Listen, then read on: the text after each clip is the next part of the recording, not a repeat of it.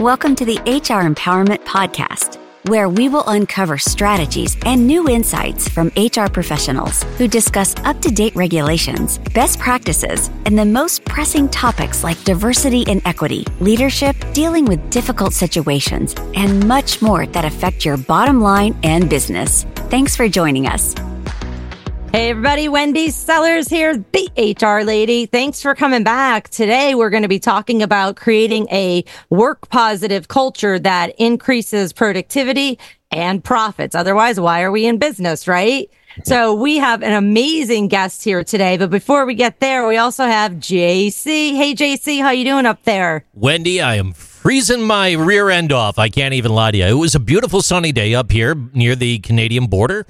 However, at the same time, it was 19 degrees when I stepped outside. So, you know, it's all about taking that, even though it might be negative for some, I face it as a positive experience, try to step outside and invigorate myself for the day, because ultimately, at the end of the day, a positive culture can result in 30% higher customer satisfaction levels, depending on what we're doing. Now, I think we're going to learn a lot more about this from a true professional out there. I've got a little intro written right now. Do you mind if I read that, Wendy?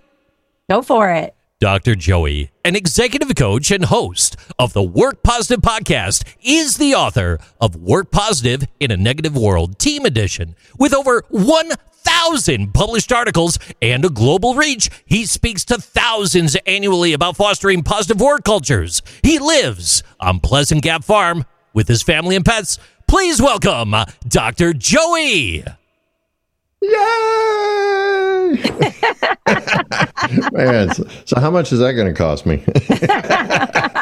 Just an hour of your time. Just an hour of my time. Wow. I mean, that's about the nicest sounding thing since my mom spoke to me last. So, I mean, that's you're amazing, JC. Hey, by the way, I'm sorry you're having a heat wave up there today. If it's all the way up to 19, you got to be sweating bullets, man. Sweating.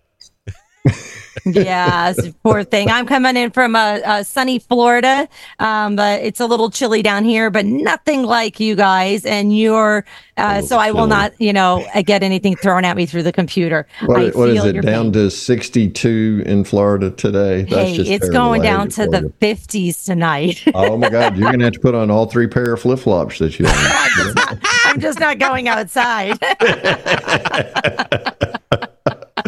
All right. With that said, hey, Dr. Joey, thank you so much for, showing up today and talking to our listeners.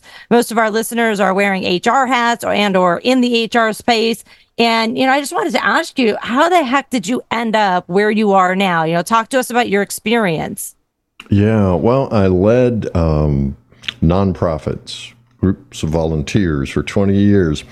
And if you want to learn how to do culture, remove from your playbook the ability to fire people and to have a paycheck to motivate them. You very quickly begin to discover a set of intangibles that drive results far better than any amount of money. Now, Joe, you're crazy. Well, maybe not, but just Google any survey that you want to and find out what's really important to people about work. Money falls somewhere between 3rd and 6th for most people.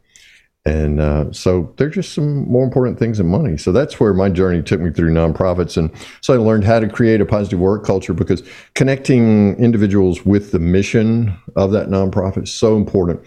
Connect at a story level, because our brains think in stories.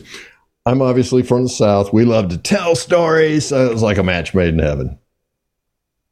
I love it. I absolutely love it. I have been on quite a few of nonprofit boards, unpaid. So I actually agree with you about the thing that, you have to find out what people are passionate about and hire them if their passion can fit somewhere in your company. Of course, you have to pay them.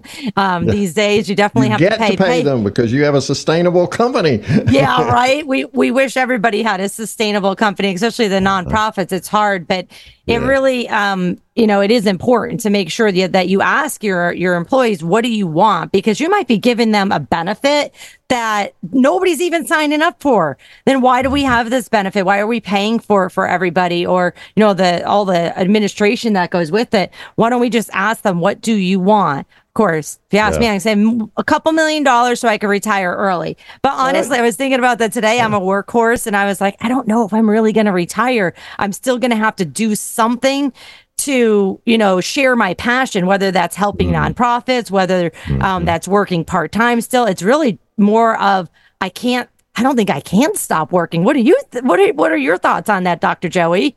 Well, as long as I'm having fun, let's keep going. And when fishing with my granddaughter or riding a horse with my granddaughter becomes more fun than work, then I might consider it. But to your point, Wendy, we all have this internal drive for passion and purpose, and the alignment of those and giving expression to those is what really drives us.